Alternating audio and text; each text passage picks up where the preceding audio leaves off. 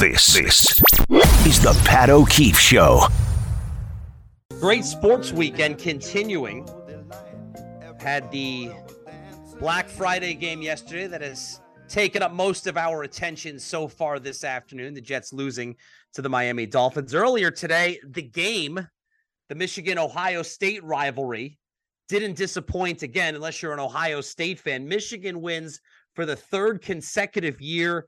It goes down to the final possession. Ohio State got the ball with about a minute to play with no timeouts and had to drive the length of the field, and they were unable to do so. So Michigan beats the Buckeyes 30-24, and all of a sudden, that rivalry has certainly taken a turn. It is tilted entirely back in Michigan's favor, and that's probably going to fall squarely on the Ohio State head coach, Ryan Day.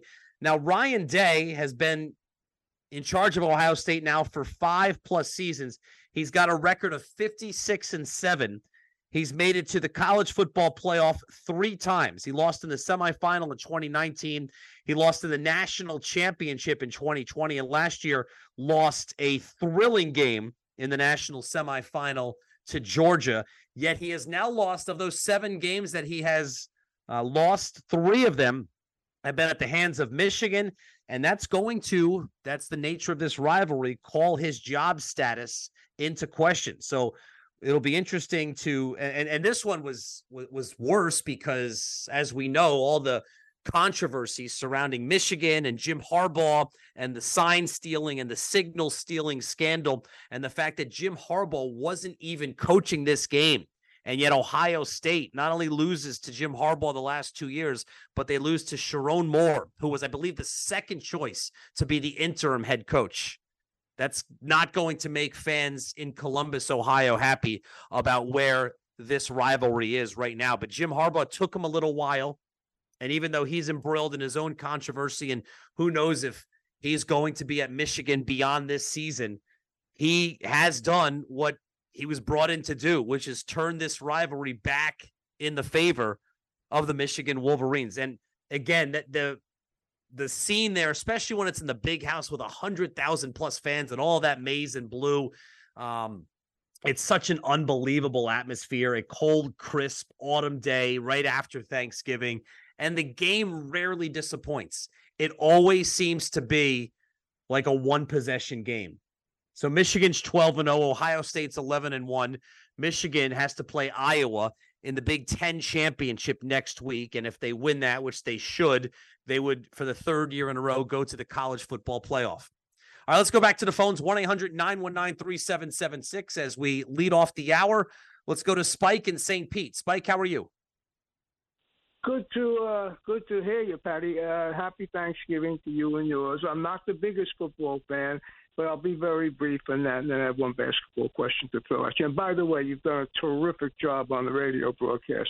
Terrific. Really. Thank you, Spike. Yeah, I know you're welcome. I know that's not easy. But I root for New York teams, and my football goes like this. I'll watch it. I lost since that Buffalo game last year with DeMar Hamlin. It just, having, boys and grandchildren, it's taken me off plus what's going on in the world. But it is our entertainment. So I go to Buddha, who pinpoints Woody Johnson as the main culprit, and it always goes back to the owner because he's the signs the checks, so to speak, if they use checks. And he hasn't been the biggest Joe Douglas fan. And Jose is very good, too, and then they pretty much are on the same page on some issues. And I've known Ira since 1992, I believe. So, and he's lost hope and faith. And there's no reason to even, they can't score 10, 11 touchdowns in 11, 12 games, some ridiculous thing. You can't win in the NFL if you don't score touchdowns. But let me get to the Nick point. Donnie did the game last night, but I'm sure you watched it. Tibbs finally did something I've been wanting him to do for this is his 4th year, and he sat Julius Randle in the 4th quarter. I'm not knocking Julius Randle. I'm not knocking him.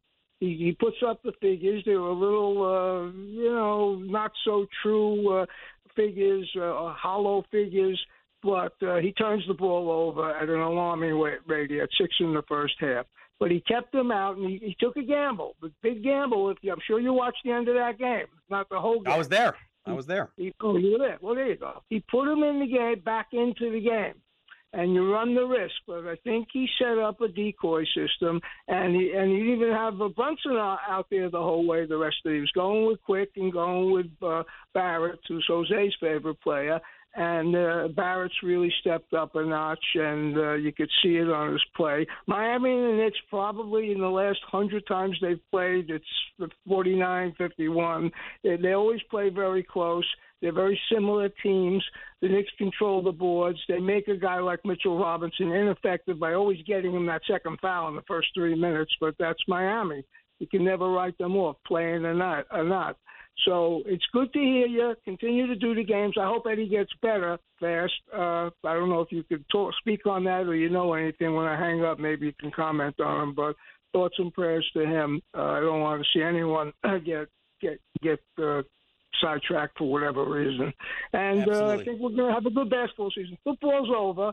I think the Jets should, do something. You let a 40-year-old guy who had his last year of playing slightly starts to deteriorate. Fourth play from scrimmage, he's out, and he brings his buddies with him. It's leaves a lot to be desired, not getting a backup quarterback. So it does. It's not a good look. Yeah, good to hear you, my friend. Could you comment on the Randall move? I will. Thank you. I agree with you, Spike. And it doesn't have to be, look, Tom Thibodeau, Julius Randle statistically is the second best player on the team. Okay. But there are nights where he doesn't have it. And last night was clearly one of those nights. He had 6 turnovers in the first half, and Miami is a tough matchup for him. There's a lot of familiarity. He had a tough time in the playoffs against the Heat. Now, part of that was because he was injured and he was playing through a sprained ankle that required surgery in the offseason. But Miami is a tough matchup for Randall. Miami's a tough matchup for a lot of teams. They have probably the best coach in the NBA, and Randall was not having a strong night last night. And I do give credit to Tom Thibodeau. He did not bring him back into the game until there were 3 minutes and 50 seconds left. And he brought him back in. And Spike's right. I mean, Spike knows his stuff. He was largely a decoy down the stretch. He did not score in the fourth quarter. He wasn't a big factor offensively. In the fourth quarter, as the Knicks outscored the Heat 29-11, Brunson scored 8 points, Quickly scored 8 points, and R.J. Barrett scored 8 points. So he had 3 guys that had the hot hand. But to Randall's credit, he came back in the game. Knicks were down 96-87. They outscored them 13-2 the rest of the way, and they win 100-98. It's hard to keep Randall on the bench now, especially because you do not have a true alternative at power forward.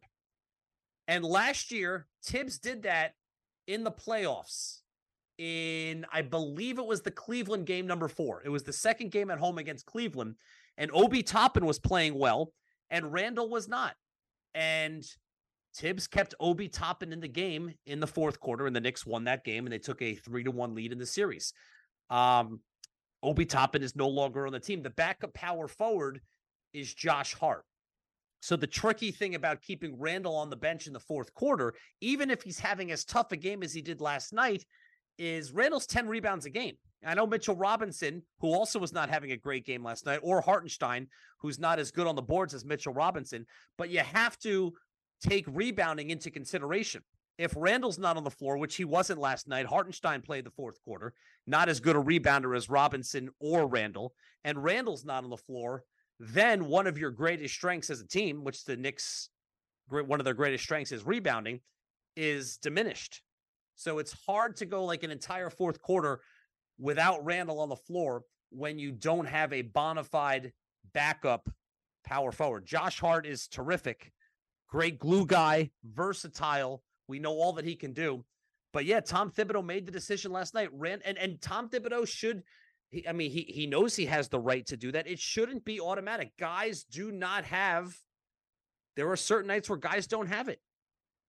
You know, whether it's Barrett, whether it's Randall. Now, keeping a guy like Jalen Brunson, just because of how good he is in the clutch, and we saw it again last night, even if Brunson isn't having his best game, keeping him on the bench in the fourth quarter is probably a tough sell because the entire offense runs through him, especially late in games.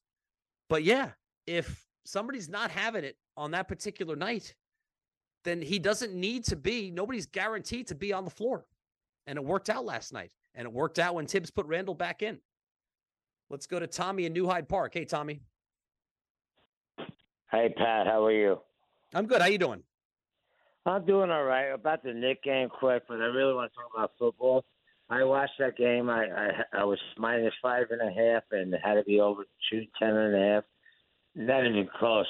I couldn't believe they finished the game and won that game by I think 2 points. It was a great win against a quality opponent, and they needed that because they hadn't had many of those this year.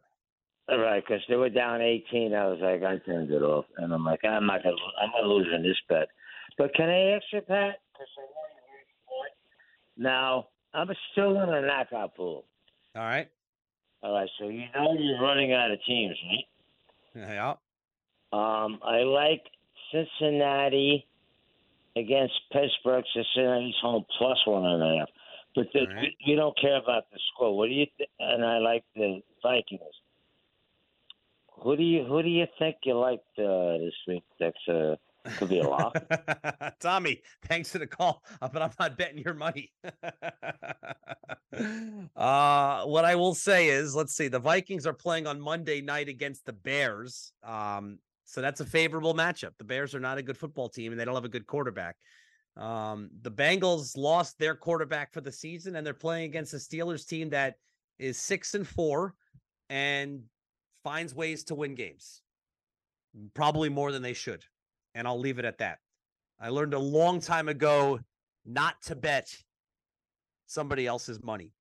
1-800-919-3776. We'll get a little deeper into the Knicks conversation and more of your calls on the Jets and anything else on your mind here on 98.7 ESPN New York.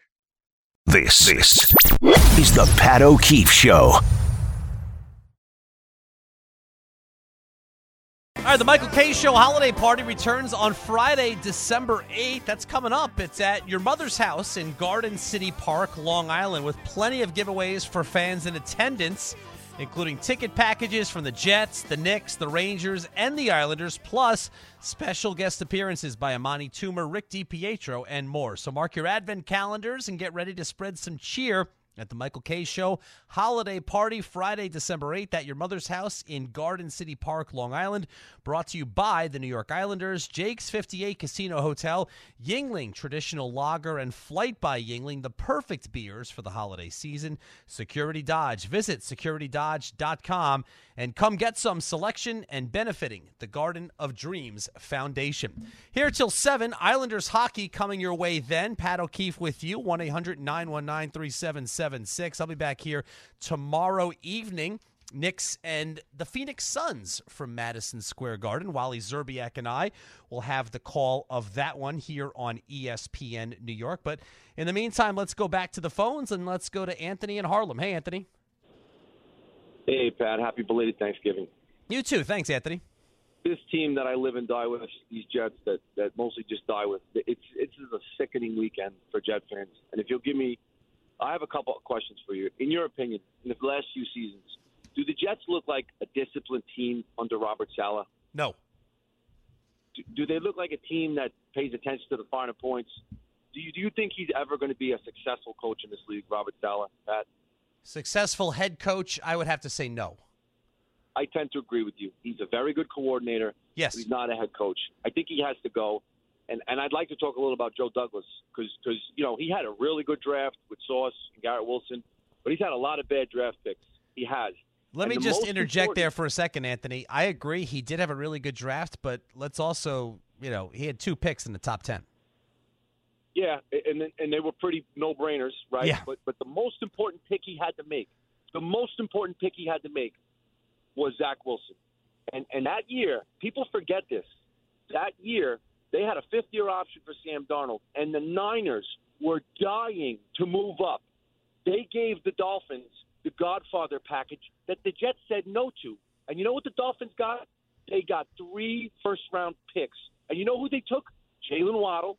They traded for Tyreek Hill, and they traded for Bradley Chubb. That's also what he refused when he picked his kid who played 11 games in a COVID season. You know what's I love to tell people this about Zach Wilson.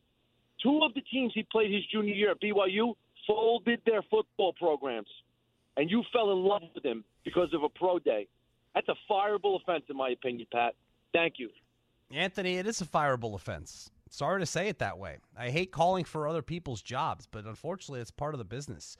It's also a fireable offense when it's combined with a 24-53 record, which is what the Jets have been in the 5 seasons since Joe Douglas took over as general manager. And I said this earlier, but as you go through the records each season, you want to say, oh, okay, well, he shouldn't get hit with the first season because he was hired as the GM in July and didn't have a full offseason leading into his first season.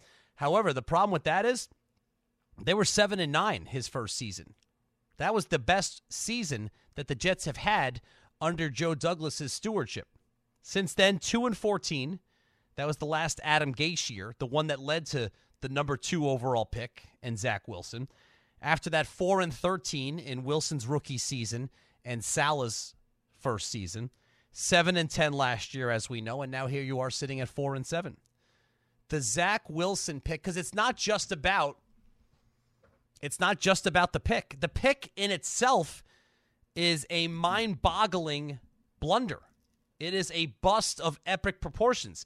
It's up there with Jamarcus Russell.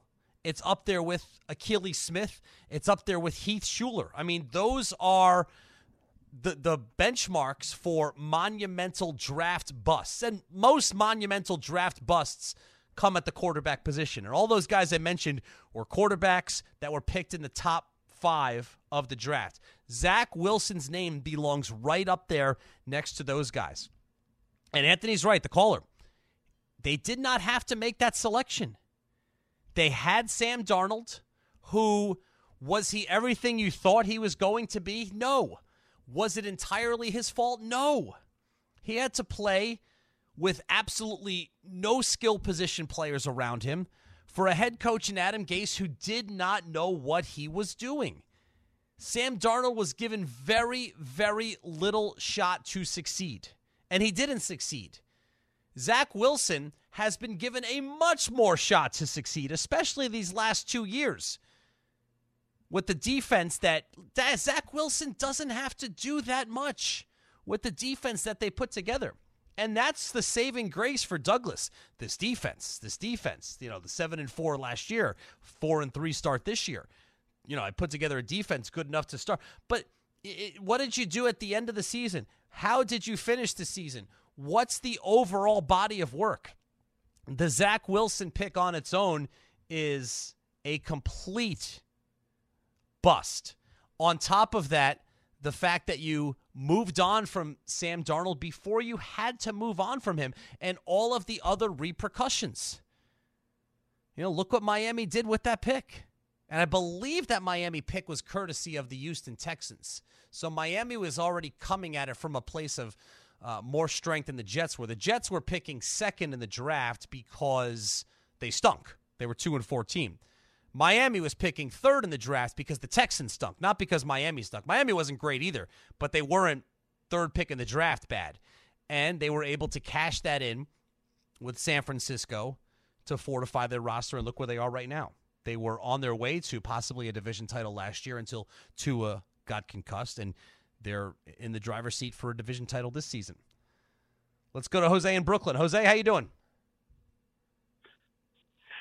Hey, good evening, Pat. Shout out to the company, and just wanted to chime in because with the Jet talk, because I am a person that looks at it from all angles, and I do thank Spike for mentioning me earlier from our previous text conversations. But I was one of those guys that since I knew Zach Wilson was going to be a draft bust from the very beginning, and I hate to say it because I don't root for people to be busts, but when I watched college football and I knew that there were so many other better quarterbacks that looked better than him in college and just knew that they were better than and would be more functional, it was kind of, what we saw. And when the time came, for some reason, LaFleur had to lose his job. Salah had to be under scrutiny because they lost all those games. When it was very clear when anyone other than Zach Wilson ran the offense, they looked a lot better. And, guys like, we had guys like Michael Carter and Elijah Moore and Barrios and Corey Davis who actually looked very good in an offense. And when we let all those people go for going after Aaron Rodgers, it was one of those things that I, cautioned from the very beginning. So I don't feel like, it's not a situation of just relitigating. It's a situation of callers calling up saying, hey, this is something that we kind of feared where it would become a little too Aaron Rodgers-centric, and now we're at a situation where it looks like we have a bad offensive coordinator, still have a bad offensive line, which I do blame Joe Douglas for. We have a bad situation at quarterback, which I blame Woody Johnson for, and I'll start, explaining that later on other shows, because ever since he's become more increasingly involved, the team has gotten worse every year. And it's a situation where I just don't see them getting better, because they're going to have to double down with Aaron Rodgers. Hopefully he comes back, and hopefully they do better next year. But this is a situation where we thought last year we were just a quarterback away, and everyone who's now backing on Derek Carr still has 3 more touchdowns than Zach Wilson, and about like a few less interceptions, and he's leading his team to the division with a lesser talented safety. We're not. So we got to stop that. We have to. Because there's other ways of looking at it, and we would have been. Yes, I'm sorry. Derek Carr would have been a better option than Zach Wilson. Well, here's the thing, Jose. Let me just jump in. Let me jump in on Derek Carr, and good to hear from you, and thanks for the call. Derek Carr, we're not even sure if he's playing this week. This shouldn't turn into a Derek Carr versus Aaron Rodgers thing. And you want to say Derek Carr has more touchdown passes than Zach Wilson? He does. Tommy DeVito has more touchdown passes for Zach Wilson. That's not a Derek Carr thing. That's a Zach Wilson thing. And that goes back to Joe Douglas, that Zach Wilson never should have been the plan B for this franchise. But I go back to what I said earlier. The reason why they had to, quote-unquote, sell their soul to Aaron Rodgers was because for 15 years they picked a quarterback, 5 quarterbacks in the top 2 rounds of the draft for a 15-year span. That's a lot of draft capital at quarterback. In the top 2 rounds, of those 5 quarterbacks, 3 of them were selected within the top 5 picks of the entire draft. Now, the first one, obviously when you compare it to everybody else, was a smashing success. Mark Sanchez went to the AFC Championship game his first 2 seasons. And then you take Sam Darnold third, and then you take Zach Wilson second, and that puts you in the position where you have to basically give in to all the whims of a quarterback in Aaron Rodgers, who is a first-ballot Hall of Famer, one of the all-time greats, but also a guy who is a little bit off the beaten path and a little bit of a different guy. But because you haven't been able to get this right at this position for so long, that's the position that you put yourselves in, that you had to, quote-unquote, sell your soul to this guy.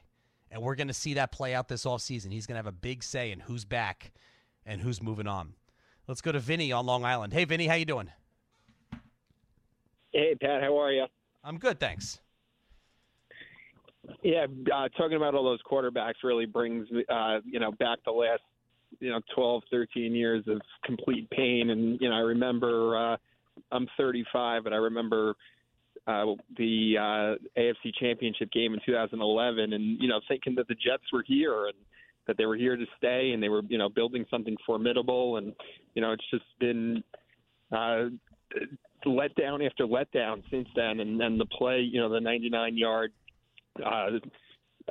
play yesterday really just adds to the list of, how inept this team has been, not just for the last 13 years, but for the majority of my lifetime. So, I had a lot of optimism going into this year, but I think honestly, like you said, Aaron Rodgers is going to have all the say, but I think you got to run it back one more year. And, I don't see them making wholesale changes. I think Robert Saleh is not the coach for this team, but I think if Aaron Rodgers wants him back another year just for that continuity factor, I think you'll see him back, and then obviously see what happens next year. But a little more optimism around my Knicks and great to sit at home, watch a game last night, and in its entirety, and it just felt like old school Knicks basketball, defense, situational offense, and spark plugs off the bench, and excited about this team, and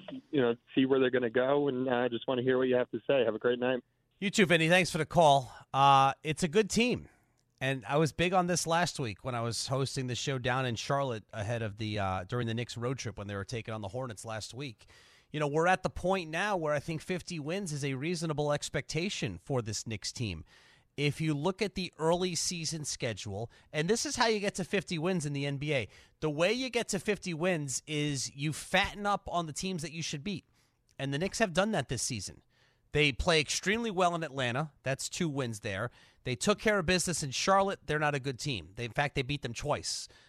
They took care of business against the Wizards. They're not a good team. They went on the road. They caught Cleveland on a night where they were missing a couple of all-star players. They beat them handily. But the one thing the Knicks hadn't really done until last night is beat a top-flight team.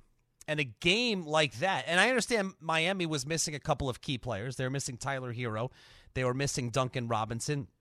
But anybody who knows about the Heat knows that they are as well equipped as any team to withstand an absence from their lineup. I mean, look at last year. Tyler Hero was their second leading scorer. They lost him in their first playoff game. He didn't come back, and they still made it all the way to the NBA Finals. So that is a very, very good win, the way they came back last night, because it was looking bleak.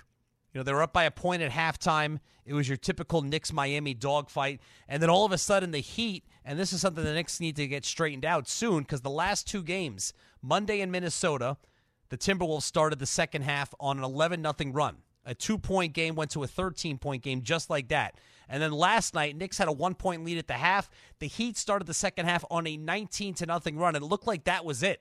I mean, Miami doesn't blow leads like that, right? But quickly hit a couple of shots in the third quarter that got the Knicks by the fourth quarter at least within striking distance, and then quickly hit a couple of more shots to pull the Knicks even closer. And then with 4 minutes left, Brunson and Barrett and the Knicks defense combined to pull off this. I mean, they were down by 9 with 3 minutes and 50 seconds to go. It was a tremendous win against a high-quality opponent in the in-season tournament, which we'll take a break in a second. I'll have some thoughts on the in-season tournament because I really do think that added a little bit of juice to the game last night. But all in all, it was a terrific win. And the one thing you love to see for this Knicks team is it wasn't just Brunson. It wasn't just Randall. In fact, it wasn't Randall at all. It was Brunson in the fourth quarter with 8 points. It was Quickly in the fourth quarter with 8 points. It was R.J. Barrett in the fourth quarter with 8 points. They had multiple avenues of offense, and it's been a while since the Knicks had that sort of optionality late in games, and that played a big factor in what, to this point, has been their best win of the season. 1-800-919-3776. More thoughts on the Knicks and the Jets as we take you to the top of the hour here on 98.7 ESPN New York. This is the Pat O'Keefe Show. Step, and it was a huge win for the Knicks. ESPN Stats and Info had this after the game. It was the first time that the Knicks had trailed by 16 points entering the fourth quarter and won the game since April of 1999. Their opponent, when they did it that time, was also the Miami Heat. And over the last 40 years, the Knicks have trailed by at least 15 points entering the fourth quarter and come back to win only 3 times. One was that 1999 game, one was last night, and then one was last year. All 3 times they did it against the Miami Heat. It was a tremendous win for the Knicks. The Garden crowd was rocking. And I got to admit, this in-season tournament that, look, my take on the in-season tournament at the beginning of the season, when it was announced, when we were trying to figure out exactly what this is, my take was always the following. You shouldn't hate it, okay? If you want to be ambivalent about it, that's fine. But the fact that the games still count, okay, the fact that the Knicks Heat game last night, even if it wasn't an in-season tournament game, it still counts as a regular season game. And a 21-point comeback by the Knicks when they were trailing by that much in the third quarter, and if they were to come back and win, would have been exciting whether or not it was an in-season tournament game. So the fact that there were people saying that they hate the in-season tournament, the fact that it's an in-season tournament game shouldn't make you think any less of the game. It is still a regular season game, as important as the other 81 on your regular season schedule. And then there's the chance that it's going to actually drum up some interest among fans throughout the league. And I've got to be honest with you. With me personally, and from what I have seen, I do think that it's working. I have now, the last couple of days, you see people checking the standings and not the NBA standings. You're checking the in-season tournament standings. You know, now every team has played either 3 or 4 of these games in group play. It's everybody plays 4 games. 4 teams from each conference advance. As far as the Knicks go, they've played 3 games, and they play their 4th on Tuesday night at the Garden against the Charlotte Hornets, who they've already beaten twice by double digits this year. They should beat them. If the Knicks win that game, they would finish 3-1 in pool play. And right now this could change, but right now, among all the teams that have a chance to finish 3-1 in pool play, the Knicks have the best point differential, which is the number 1 tiebreaker, which means if the Knicks win that game and things stay the way they are right now, the Knicks would advance to the quarterfinals, to the knockout round, which would be exciting because then there's only 8 teams left, and you're getting some new teams involved. The Indiana Pacers, they clinched their group. They beat the Cavs, a playoff team last year. They beat the 76ers, who started the season as one of the best teams in the NBA. The Pacers went 4-0, so they're going to be in the knockout round. The Orlando Magic, they finished yesterday 3-1 in their group, and they had a huge come-from-behind win against the Boston Celtics. For teams like that you're not used to seeing in the spring, in the NBA playoffs, for teams like that, I do think that this is a big deal for fan bases like that. And like I said, there's no downside to it. I think the courts are cool. I liked the court at Madison Square Garden last night. By the way, I also think the players are into it. If the Knicks lost that game last night, they would have been eliminated from contention for the NBA Cup. They would not have made it to the knockout round if they lost that game to the Heat. And it looked like all was lost when they were down by 16 points entering the fourth quarter.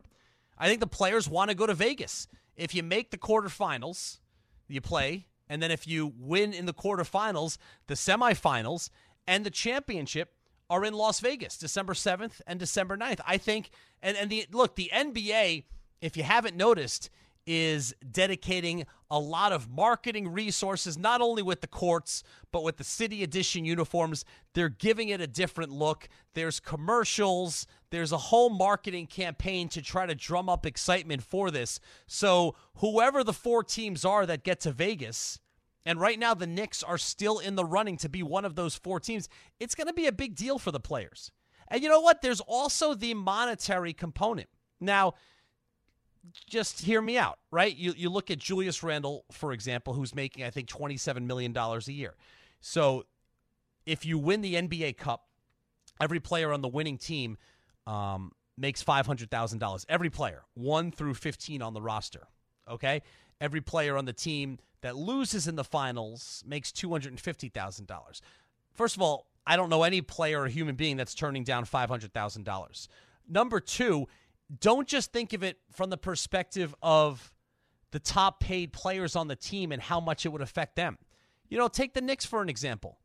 Jalen Brunson is lifelong friends, not lifelong, but college friends and teammates with a guy like Ryan Arcidiacono.